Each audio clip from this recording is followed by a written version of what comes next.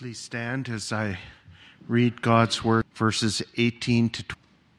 I'm reading from Matthew chapter 4, verses 18 to 22. As Jesus was walking beside the Sea of Galilee, he saw two brothers, Simon, called Peter, and his brother Andrew. They were casting a net into the lake, for they were fishermen.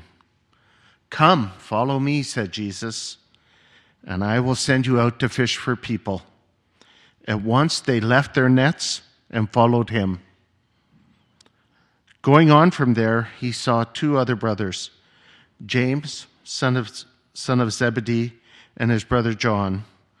They were in a boat with their father Zebedee, preparing their nets. Jesus called them, and immediately they left the boat and their father and followed him. We are so lucky to hear the word of God. Amen.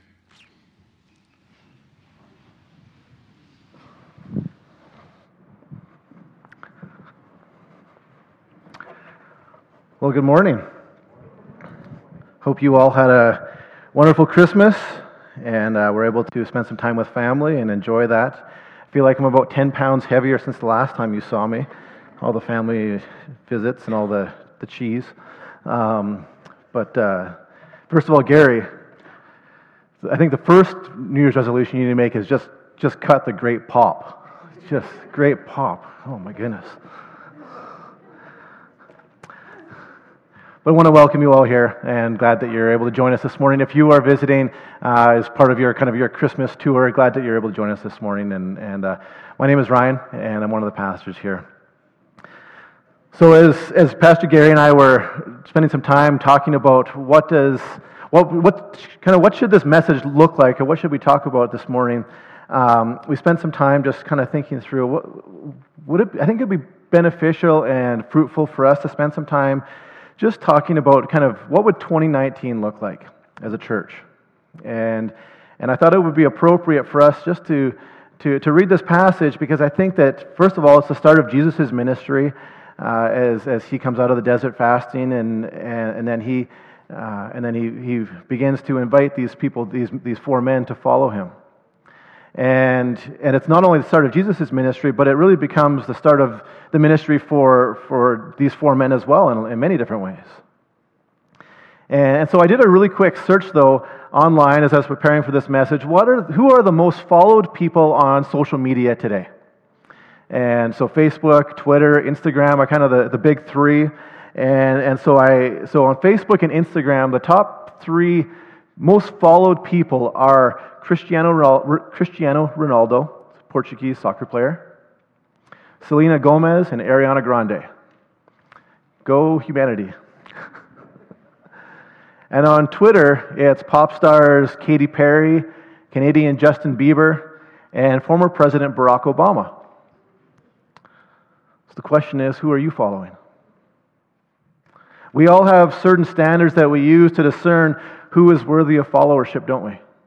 For myself, it'd be, I mock humanity, but mine would be Marvel movies, fantasy football, fishing. Yet as we read this passage from Matthew, I can't help but wonder, what standard were these two sets of brothers using to discern whether they should say yes to following Jesus or not? Where seemingly these men dropped everything, leaving behind their families and their work and all of their security to say yes to Jesus' invitation to follow him. And even in their failures, even in their mistakes, even in their age, even in their shortcomings in sin, just like us, Jesus invites us and these four men to follow him. This call, though, that we read from Matthew chapter 4 isn't a normal invitation. You see, rabbis didn't invite others to follow them. That was the job of the students. That was the job of the pupils to initiate this. Their job was to show that they were capable and qualified to follow the teachings of the rabbis, that they were a worthy student. Yet we see in this passage, Jesus again starting and showing us that this isn't the only time that he begins to model for us this countercultural approach to his leadership style. And so Jesus extends this invitation to follow him. Now, when a student followed a rabbi, though, he wasn't just following to learn about him or to learn his teachings.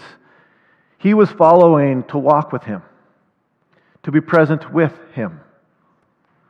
Conceptually, this wasn't just like a teacher passing information on to his pupils like we might see in school today.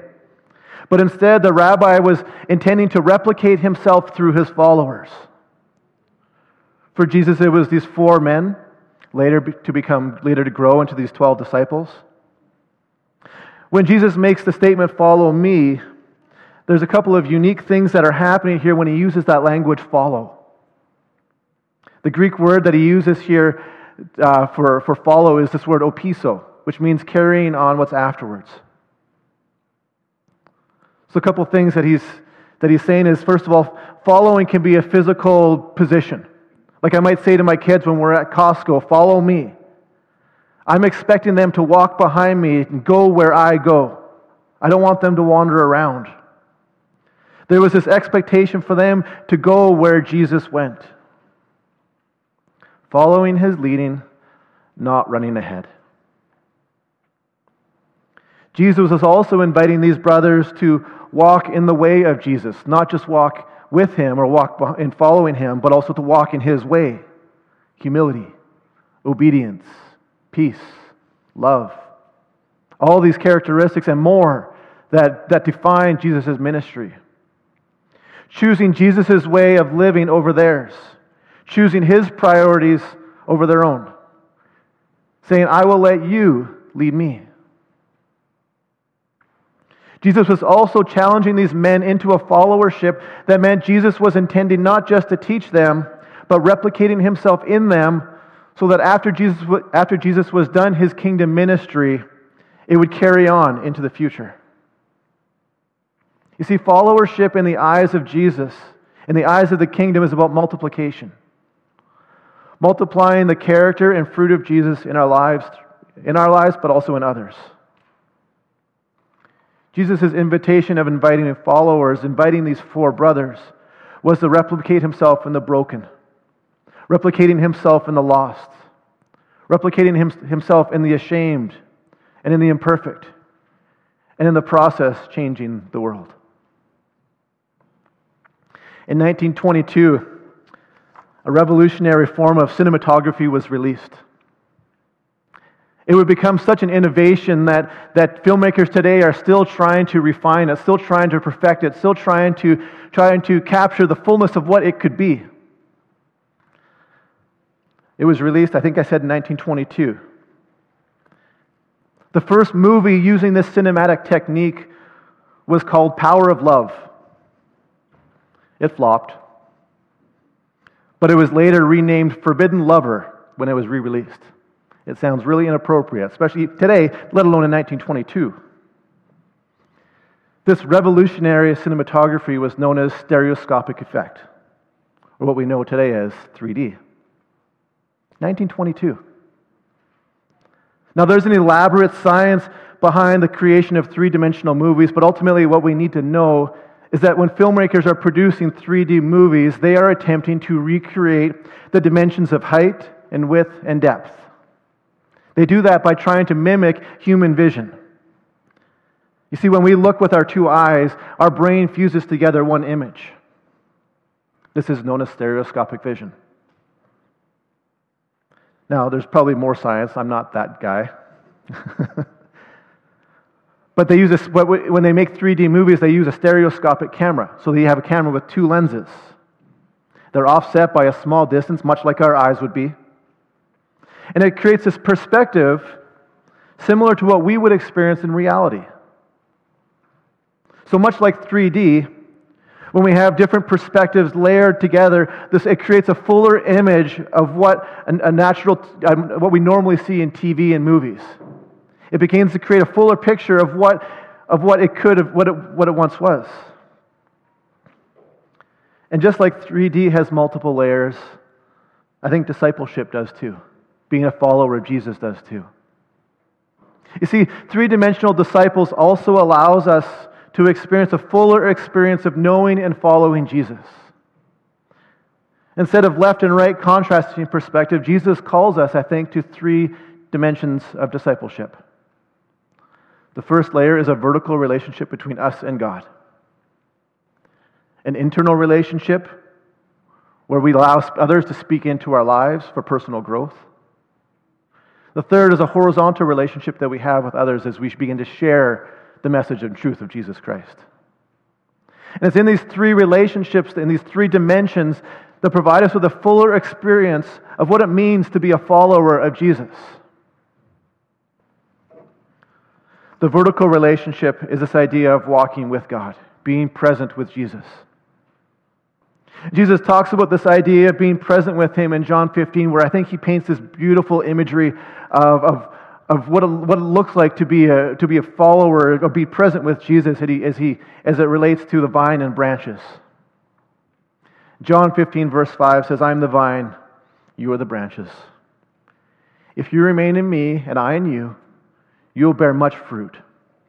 Apart from me, you can do nothing." I think within this verse we get a glimpse into kingdom priorities, where Jesus tells us that without Him we can do nothing. Now, does that mean that without Him we become incapable of functioning, that we just lay limp and we just can't do anything? No, I don't think so. I mean, there's certainly successful people around the world throughout history who haven't followed Jesus, and we would say, yeah, they've been fairly successful. I don't think that's what Jesus is getting at here. I think He's saying without Him, we won't know what is important in the eyes of God, because we won't know Him. And even if we did know what those kingdom priorities were, even if we were able to say, yes, that is what the kingdom priorities are, if we don't know who Jesus is, we will lack the wisdom, the discipline, the discernment, the strength to effectively know how to live those out. Apart from Jesus, you can do nothing. Apart from Jesus, I can do nothing. So why can't we do anything apart from Jesus? Well, in the New Testament, we see this described as in the Greek, the word is sarx, S-A-R-X, sarx. It's this word, it means sinful nature or flesh. So if you see this word in the New Testament, it means your sinful nature. Sarx is the language that's used here. It's the part of us that is constantly fighting against the desire to be present with God. It's that longing that we have to choose ourselves, choose our priorities, choose my desires instead of choosing God's desires and priorities.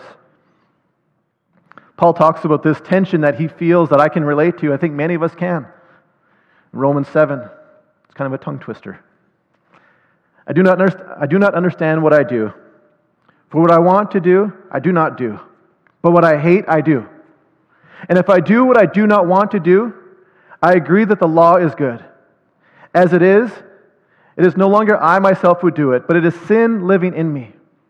For I know that good itself does not dwell in me, that is, in my sinful nature, sarx. For I have the desire to do what is good, but I cannot carry it out. For I do not do the good I want to do, but the evil I do not want to do, this I keep on doing. Now if I do what I do not want to do, it is no longer I who do it, but it is the sin living in me that does it. Got that? Essentially, Jesus is calling us to abide with Him as a response to the sinful nature inside of us, fighting against that. By being present with Jesus, we choose to deny our nature and say yes to Him, identifying what it means to live with Him and live for Him. Go back to John 15, verses 14 and 15. You are my friends if you do what I command. I no longer call you servants, because a servant does not know his master's business. Instead, I have called you friends. For everything that I learned from my Father, I have made known to you. I love this, because our relationship title changes now from disciples, students, servants, to friends. Part of the stipulation, though, when it comes to being friends with Jesus is obedience. You are my friends if you do what I command. Obey me. Submit to me.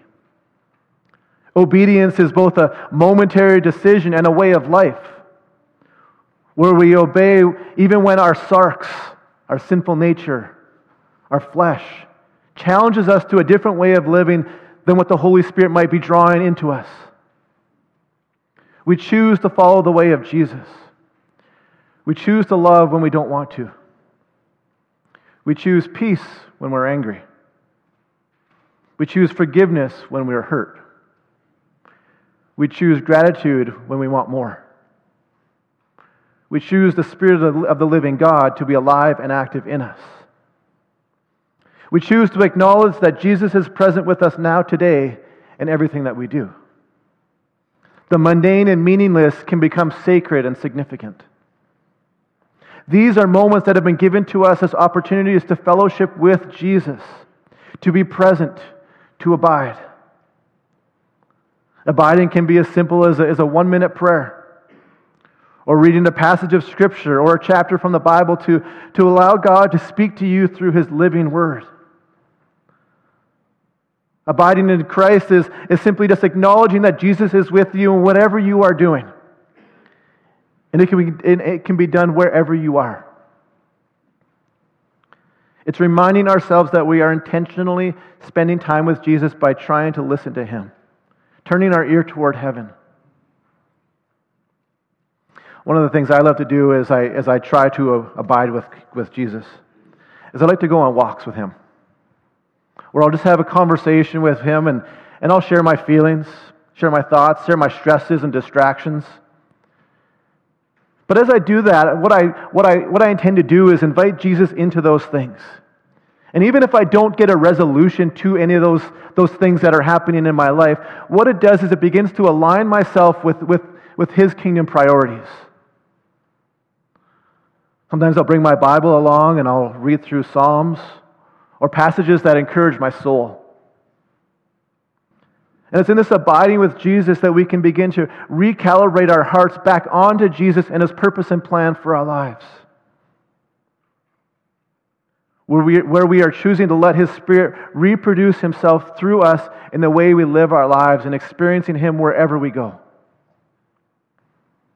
Being in a vertical relationship with God means that we are dwelling with Him, living with Him. Earlier this year, while we were still living in Lethbridge, I met with a missions director of this organization. He and I had never met before, and he wanted to get together with me and just talk about missions and that sort of thing. And so, yeah, sure. So we met at a coffee shop in Lethbridge at 9:30 in the morning, and we were chatting for a while. And then his alarm on his phone went off at 10:10. I thought it was kind of weird, but he turned it off, and he told me a reminder to pray.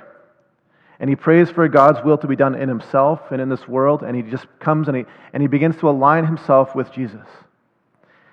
And then he said, "Do you want to pray together?" And so he and I, even though we'd only had 40 minutes in our relationship, and we began to pray for each other. We prayed for our families. We prayed for our ministries. We prayed for our cities that we each lived in. And I thought, this is a man who understands what it means to abide with Christ. Someone who stops whatever he is doing and is intentionally choosing Jesus in his day. And he modeled for me a truth that I often need to remind myself of: abide with me. But he also challenged me to live it out in my own life. He didn't, verbally say, "Now I want you to go do this."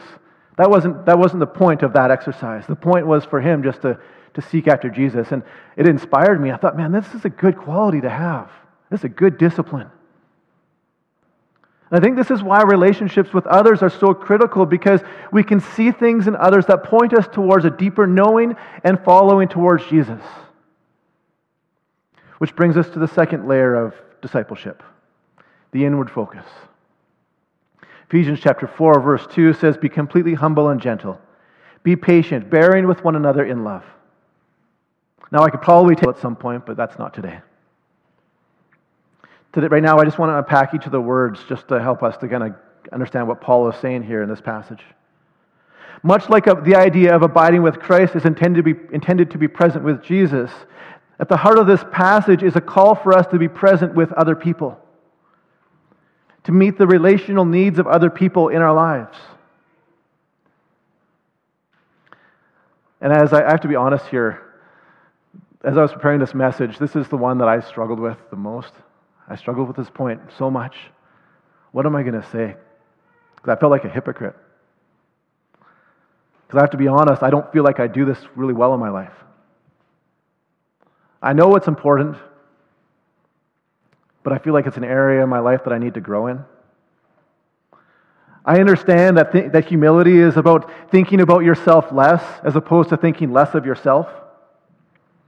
But as I read this passage and thought about humility and what it looks like in my life, I think it's so difficult, because if there's one person that I love to talk about, it's me. If there's one person that I think about more than any other person, I wish I could say it was my kids, but it's me.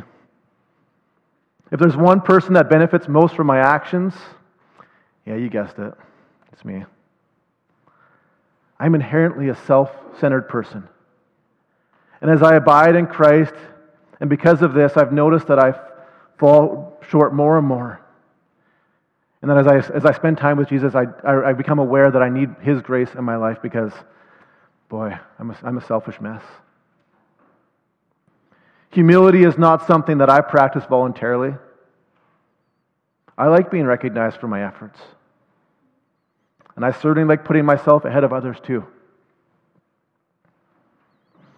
The challenge, of course, with being humble is that it causes us to rely on other people, hoping that they won't take advantage of us. Humility, I think, in many ways is giving power to other people in your life, trusting that they will steward that gently, steward that gracefully, and not wound you in the midst of your humility. If you've ever held a baby, you understand the type of gentleness that I think Paul is talking about in this passage. It's this idea of controlled power or strength. This Christmas, the other day, I got to hold my 7-month-old niece. So tiny, so small. Truth is, though, in my strength, I have the power to crush her. She's completely vulnerable. She doesn't know it, but she's learning that the people in her life are people that she can trust. Humility is choosing to be that baby. Hoping and trusting that someone handles you as gently as a parent holds a newborn.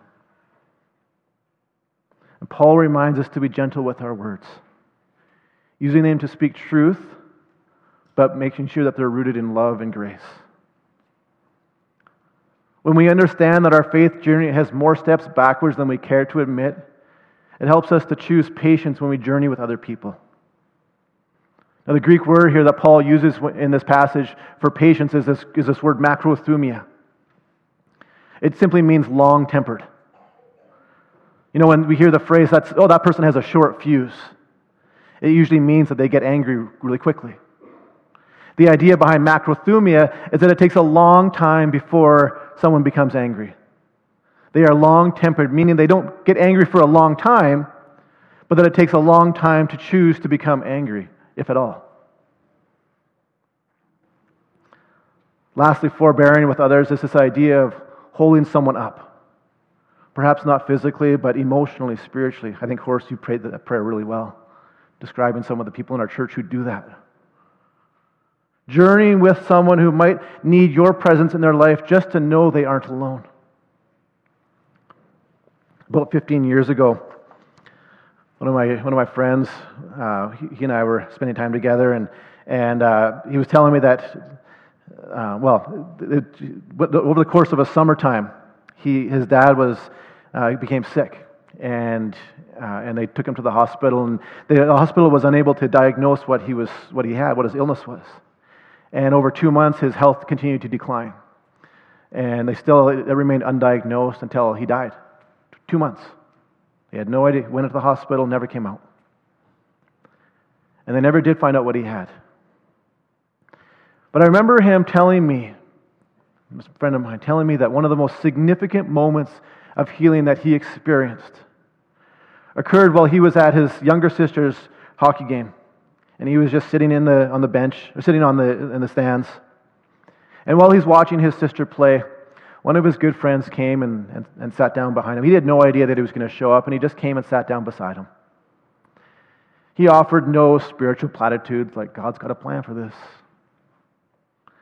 He didn't say a word. He just sat down beside him, and he was just present. And in that silence, in that presence spoke volumes to him. It revealed to him that Jesus still cares about him, that Jesus sent this friend just to be present with him, to be the manifestation of Jesus' presence in my friend's life. This person who held up his friend in this season of grief in a simple expression of silence and presence. That's forbearance. The last aspect of 3D discipleship to balance out the vertical relationship, our inward relationship, is our horizontal relationship. When Jesus invites these brothers to follow him, he says, I will make you fishers of men. He's inviting them to that horizontal relationship. I will make you fishers of men. Now, I know a little bit about fishing. And I know that generally in our context in North America, fishing is typically an individual activity. You can go with your friends, but typically you're the one making the cast. You're the one reeling it in.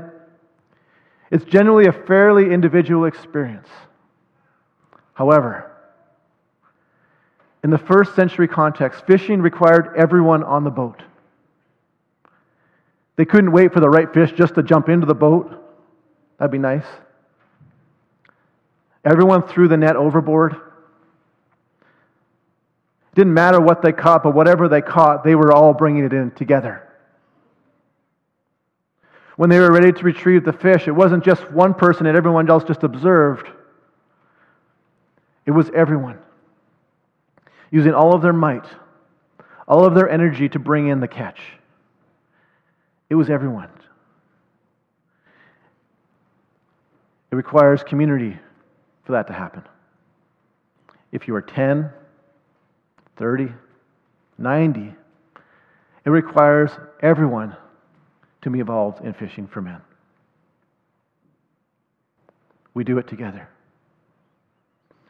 Fishing in this context, first century context, was very much a communal effort. And I think this third layer, looking horizontal, is important to be done in community, because if you're like me, I'll forget. I'll get distracted. It won't be a priority. But in community, when we're all fishing together, when we all follow in together, allowing Jesus to multiply himself in us and through us through simple acts of love, we can make a difference. We change lives.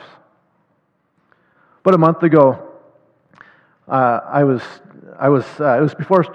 Sunday morning, and it was just before church was about to start, and I was out shoveling the walk, and as I was shoveling, Frank Isler came and talked to me. Frank doesn't know I'm going to share this story, so sorry about that, Frank. But Frank came to me and said, "What are you doing?" And I said, "I'm shoveling the walk." And he said, "Go inside." And I said, "Why?" He said, "Well, you just getting over a lung infection." Well, yeah, I am. So I went inside, and that was a meaningful interaction for me. Now, did Frank change the world with that simple act of kindness towards me? No, not at all.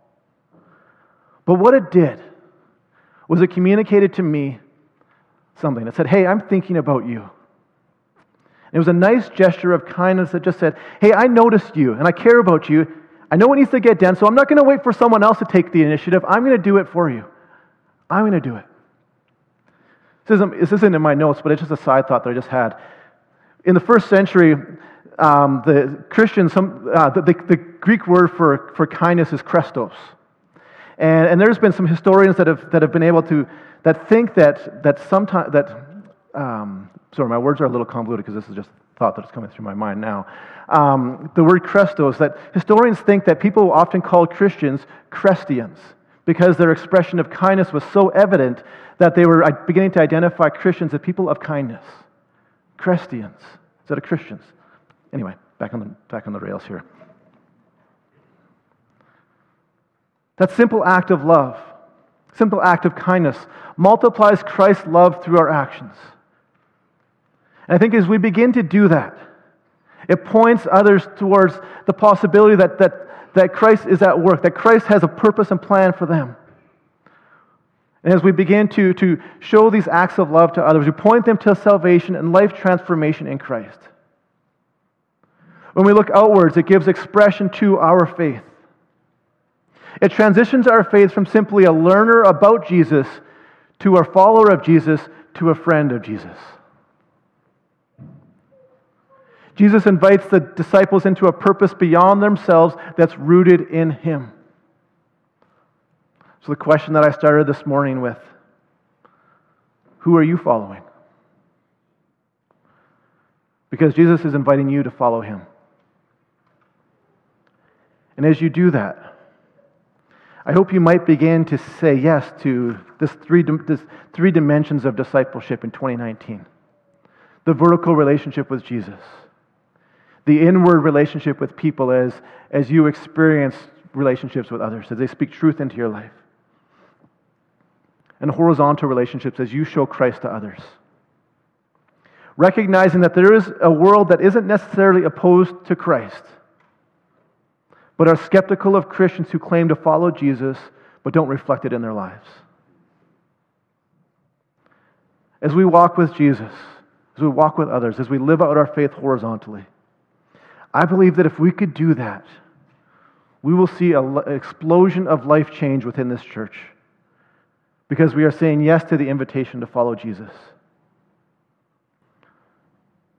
Before we wrap up here, I want to give maybe one application for each of the different dimensions of discipleship. So the vertical relationship. Maybe you can do what this missions guy did. Set our phones for a certain time in the middle of the day, where we just take 60 seconds just to abide with Christ, to be still, just to recalibrate our heart, mind, souls on Jesus. Or we can spend that time just committing to reading a chapter a day or memorizing a small passage of Scripture. Or taking a mundane task and inviting Jesus into it. Maybe when you stand in line at the grocery store, just pray for the people that are waiting in line with you, ahead of you. Instead of being frustrated that they have so many groceries in front of you, pray for them. The inward relationships. Maybe the first step to humility is vulnerability. Invite feedback from a trusted individual who you feel safe enough to be vulnerable with. Trusting that they will speak gently, truthfully, lovingly, but also will be patient enough with you in your shortcomings that they'll journey with you. So here's 3 questions you could ask if you want to be vulnerable with somebody. What is one thing that you think I should do more of in my life? What is one thing that you think I should stop doing in my life? What is one thing that you think I should change in my life? So one thing you want me to do more of, stop doing, and change. And then the horizontal relationship. 2019. Only got a day and a half left. Pick one day for the 2019, and maintain it for the year to intentionally show kindness just to one person in that day. And I'd love to hear stories at the end of 2019, whenever our last service is on in December 2019, where people had meaningful interactions with others, where people's lives were encouraged with simple acts of love like shoveling someone's walk. Once you've done that, once you've decided what day that is, once you've decided if you're going to do that, tell someone else and hold each other accountable. Because as I said earlier, we get distracted, life happens. Journey with one another, bear with one another, inspire each other to a deeper followership of Jesus as you say yes to Him. So as we look forward into 2019, my prayer, our prayer, is that we would all enter into a deeper expression of what it means to follow Jesus. To discover more about Jesus through His Word and through intentional times of listening and seeking after Him together. To invite space for people to speak into our lives. To share the love of Jesus in intentional ways this coming year. My hope is that this year we can look back and say, yeah, I'm a friend with Jesus. And that we'll be able to look around this space and say, yeah, there's a bunch of other new friends here as well. Let's pray. Lord, we thank You for 2018. It's been a good year. We recognize it's been challenging at times for others. And God, that promise of difficulty doesn't, that promise that life is going to be easy doesn't exist. And so we thank you for your presence in times that are challenging, times that are good. But God, more than anything else, we pray that as we look back in 2018, that we would see growth in ourselves. That we would have seen how you have been at work in us, that how you have changed us, Jesus. We thank you for the ways that you teach us. We thank you for your grace, that you don't give up on us, that you offer us hope, that you continue to change us, Jesus, to be more like you. Amen.